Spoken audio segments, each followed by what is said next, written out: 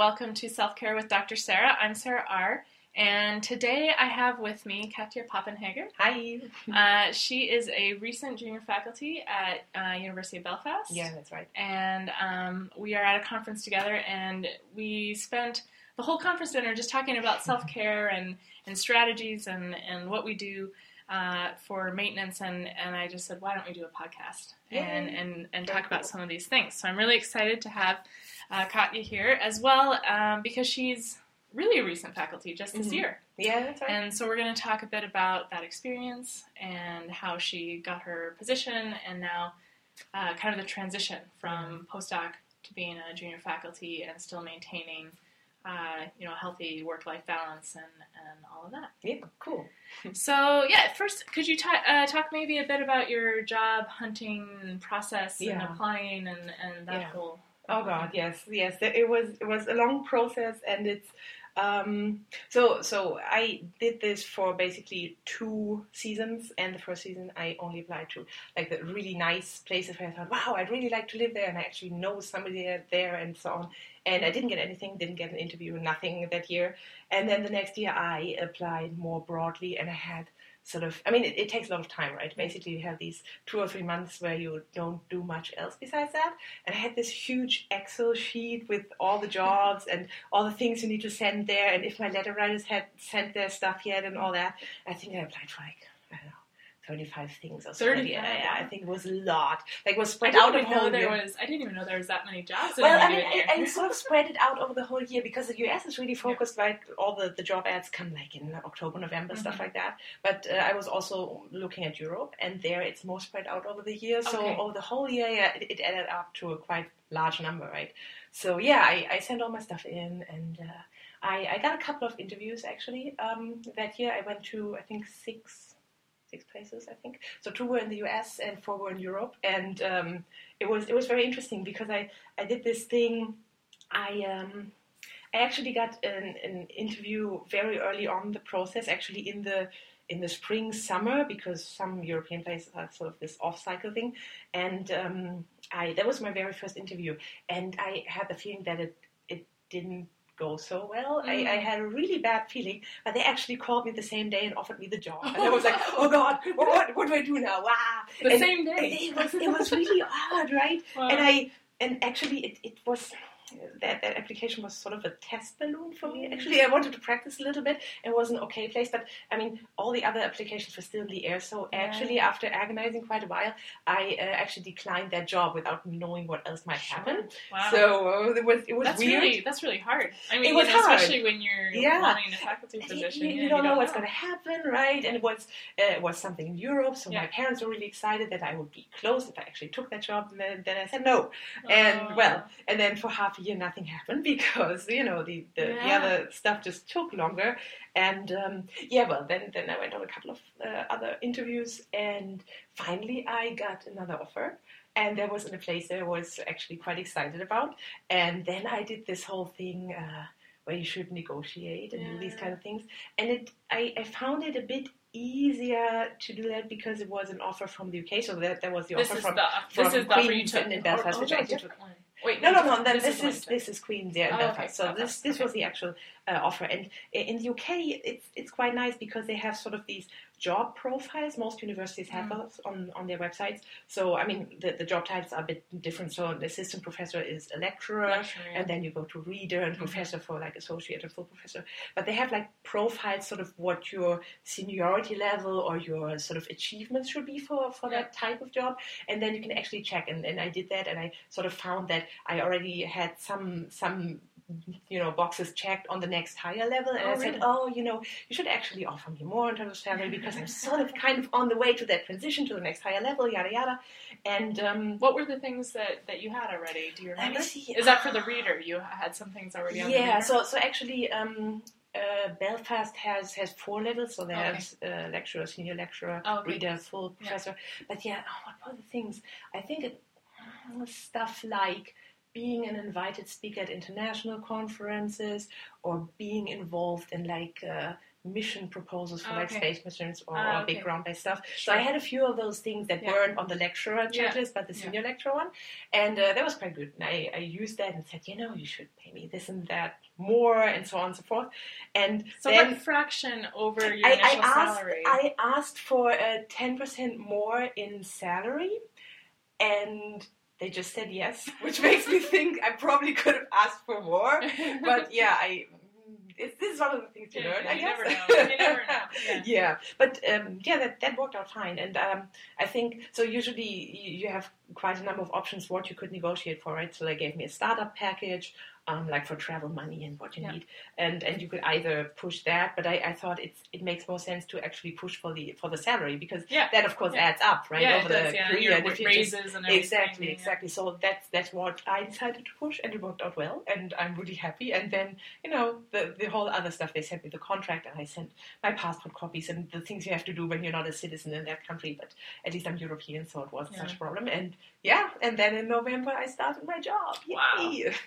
Wow. Real quick on the negotiating, did you negotiate anything else or just a salary? Did you negotiate your startup package at all, or teaching load, or any of those So things? Actually they gave me a very good deal on the teaching load, so I actually didn't push that. I also did not negotiate the startup package, but I negotiated my starting date. I wanted to push that back quite a bit, because I had a couple of things that I wanted to finish in my old job, and so I basically started 2 months after the actual semester started. So that means I had an extra half semester where I couldn't teach technically. Exactly. So that was, but that wasn't such a big deal actually.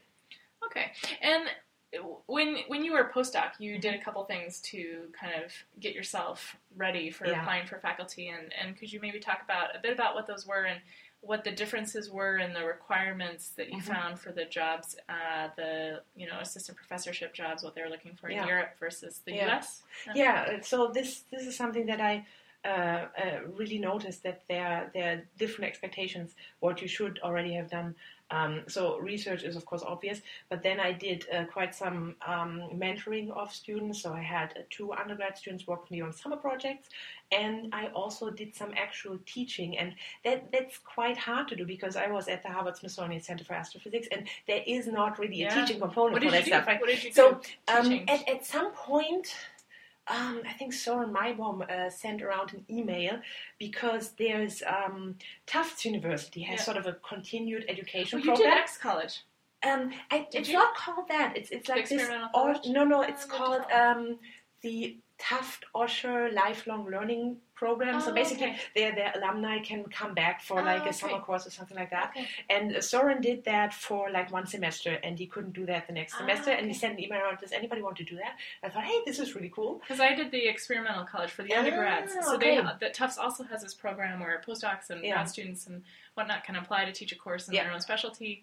And it's taught to the Tufts undergrad, and it actually counts for their degrry. So nice. I taught a semester-long course, and, for that, and really enjoyed it. And this also I found helped me, I haven't really started applying for faculty, but the one place that I did interview at, they noticed that. Then they were like, oh, you've already was a course head and taught your own course and all this stuff, and I think that really helped. It makes a huge difference, especially for the European position. I found that they really want to see that you have taught something, and not just as a replacement for somebody else who actually designed the lectures and the course. Exactly. But you actually, the course head. Exactly. You sort of said, okay, they need to learn this and that. How do I fit that in so many lectures and so on and so forth? And that helped immensely for me on the European market, because I could actually show, hey, I've done that, and I know how to do that, and this would translate into a first year physics or astrophysics course or something like that. And that was great. That helped a lot. Oh, awesome. And do you find, so I've heard different reports on how many students you need to advise as a postdoc. So some people say you actually should have some advising experience of grad students. Some people, it's just undergrads are fine. Did you notice anything in that, in their expectations on, how many student projects you should have led? So in my job interviews, like actual numbers or expectations like that, I didn't really catch any of that. I mean, it was seen as a positive thing that I had advised some students, and usually, so one of my undergrads was an REU student. Mm-hmm. And there was actually a paper coming out of that project. Oh, cool. I think that was really positive. And the other one did a really nice project report as well. So, but I didn't advise any grad students during that time officially. Or co-advise. So, I mean, you do the work that technically somebody else signs off, right? I didn't really do that, but it didn't seem to be an issue actually. Okay. Yeah. Interesting.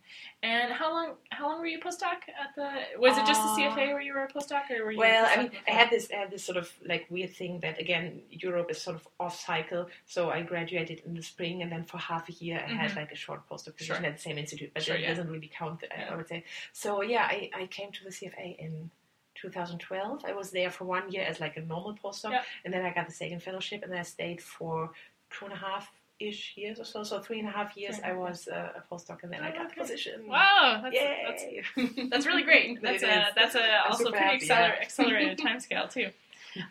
So one of the things that actually struck me the most when we first started talking was you describing your typical day and how you were able to kind of take on these additional responsibilities that you have as a junior faculty and still get, move along with your research and teaching and not get so overwhelmed and stressed out.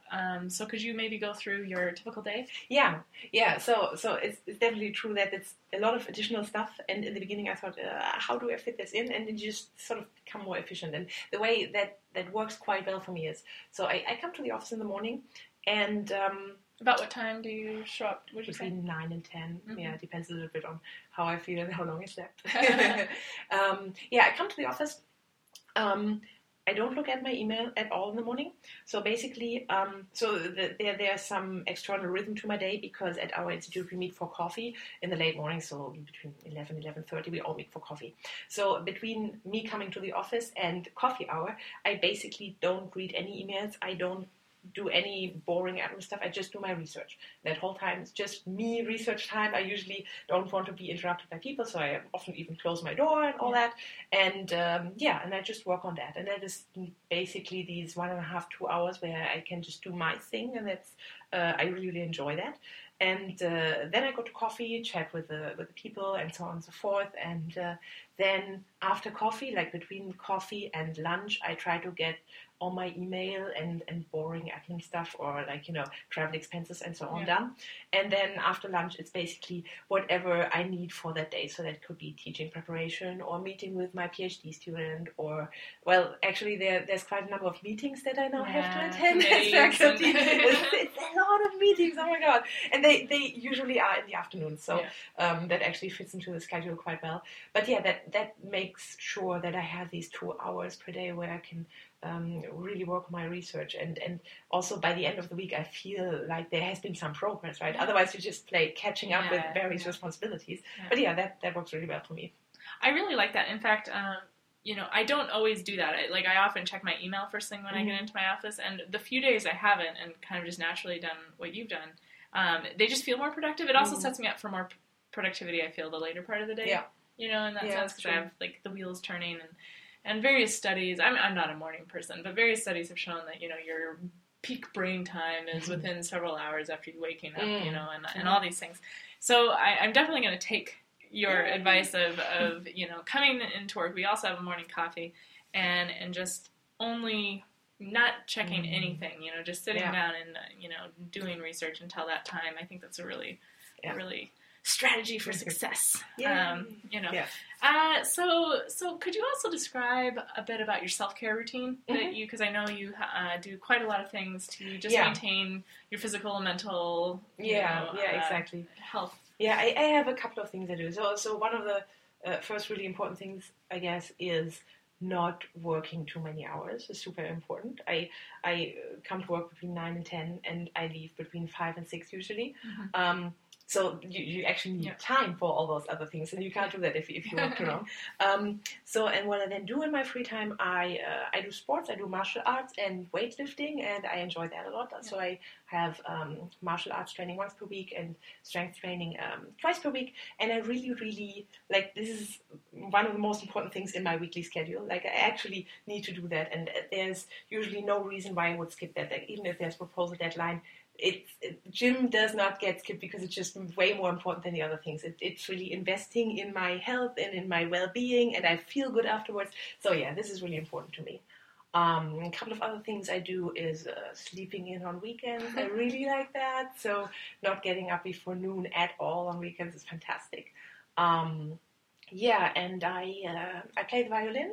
I used to do that more in the last couple of years, because in Belfast now I don't quite have the people to play with yet, but I'm going to find them. I just need to sort of actually look for them. But this is something that really helps me, because I usually think ahead quite a lot and do all these if then else games in my head. But when I play violin, I have to be in the moment, because otherwise, I mean, there's so many things you have to do at the same time, right? It's where your fingers go and what you do with the bow and your breathing, and you're actually reading the sheet music, or you're at least thinking like the next musical phrase, which is maybe like 3 seconds long, but that sort of focuses your whole presence to those 3 seconds. It's fantastic. Afterwards, like after 45 minutes of playing or so, I'm really focused and I feel really nice. And actually afterwards I stretch a little bit, because it's kind of an unnatural body position. Afterwards I stretch for 3 minutes, and it's like this huge boost of energy that I get. It's really great. When do you play normally? On weekdays, weekends, or where do you normally? I don't really. So for that, I don't really have a strict schedule. It's not like with the sports stuff. So sometimes I play on weekends. Sometimes it's just once or twice per week that I actually play. So actually, in other years when I had like a regular group to play with, you would have that fixed day in the weekend that would help a little bit. But yeah, sometimes I don't know, at the moment, I'm going to do that more. It feels good, but at the moment I don't do it as much as I would like to. Yeah. It comes in cycles. I feel especially when you move to a new place. I do a lot of dance, like ballroom dance and social dance and Irish dance. And whenever, it's the same when I moved to Boston. I didn't dance really for like the first year. And I feel it's the same like when I moved to St. Andrews. I haven't gone to any of the social dances around. And, I know I'll get into it, and once I do, it'll be a new thing. But I feel like when you first move to a new place, there's so many other things you have to figure out. I don't know where to get groceries. And, it's just odd stuff.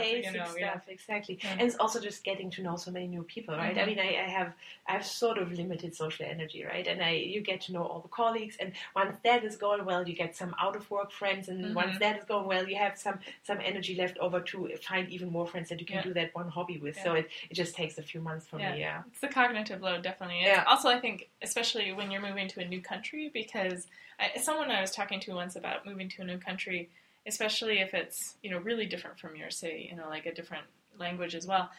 Things like buying toothpaste is difficult, and that just adds so much cognitive load that you don't even think about. Like if you move somewhere else, in your home country, it's all the same brands. You go to the store, you go to, your CVS or whatever, and you have your things that you're used to. But when you go to a new place, you don't even know how to buy deodorant. It's like, what are these options? Finding bread that is sort of decent. All these it's things. Just a nightmare. So, do you work at all on weekends? No. I don't work on weekends. I hate working on weekends. Nobody should work on weekends except for like firemen and firewomen and nurses and doctors. But we should not work on weekends. And I don't read my work emails on weekends. I don't work then. I don't send emails. Especially not to my students, because I would be setting a horrible example.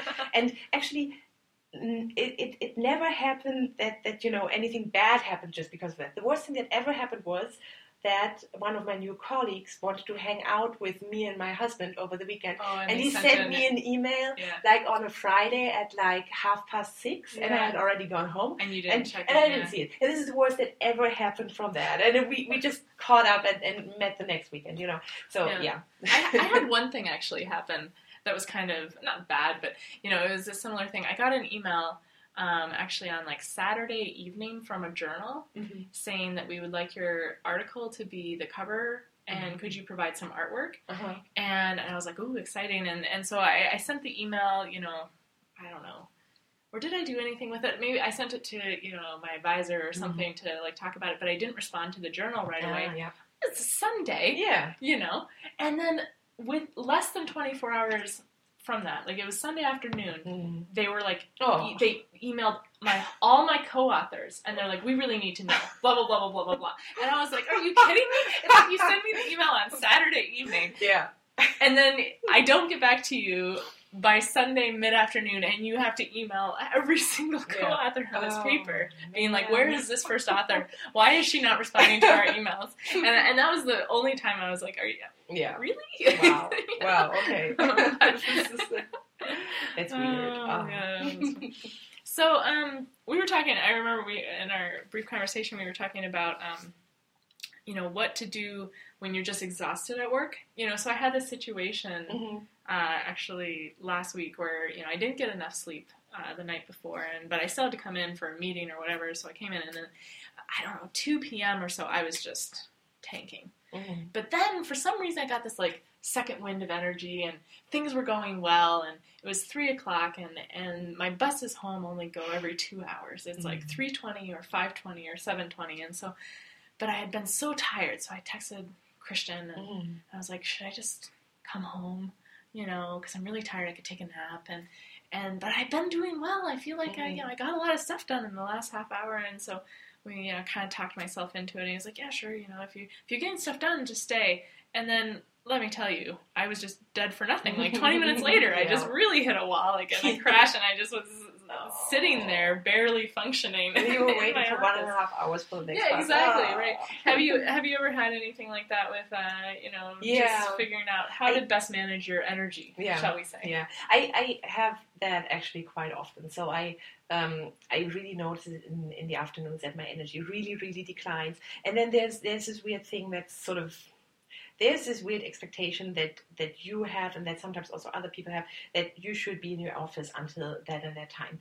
And I know that doesn't make sense. It's really stupid. I mean, you know how much you work, and it doesn't help you. It doesn't help anyone if you sit there for half an hour. Yeah, if you're just sitting there. It doesn't help, right? So I actually have this deal with my spouse. We chat a lot with the chat program doing work. My spouse is a writer. He writes novels, so he can chat whenever he likes. Same as me, basically. And what we do is when I don't feel so great, and I usually say, okay, what should I do now? I got some stuff done, but now I'm really tired, or I had this really meeting that sucked my energy out, and now my brain feels like mush. And then we have this deal. He always says, you know what? You should come home and relax. You have done enough. And this is this sort of tiny little piece of information that I sometimes just need, like this little validation that it's okay. And I technically know that by myself, but sometimes you just need this little push of someone else saying, it's all right, seriously. You're just sitting there for another half hour and not working is completely stupid. It doesn't make any difference. Yeah. Oh, that's interesting, yeah. Well, I think that covered all the topics we were going to cover. Thank you so much for being on our podcast. Thanks. This was my first time on a podcast. Yay! Exciting. Well, we'll hopefully maybe check back in with you in a few years. So cool. Thank you very much. Yeah, and, thanks. Again, this is Self-Care with Dr. Sarah. I'm Sarah R. We're very lucky to have Katja Pappenhager here. And we will link to your website. Do you have a website? And any things that you would like to... yes, I have a website at Queen's University of Belfast, and I totally don't know the URL. But if you Google for Katja Pappenhager, you will find me. All right. Thank you very much. Thanks. All right. Bye. Bye.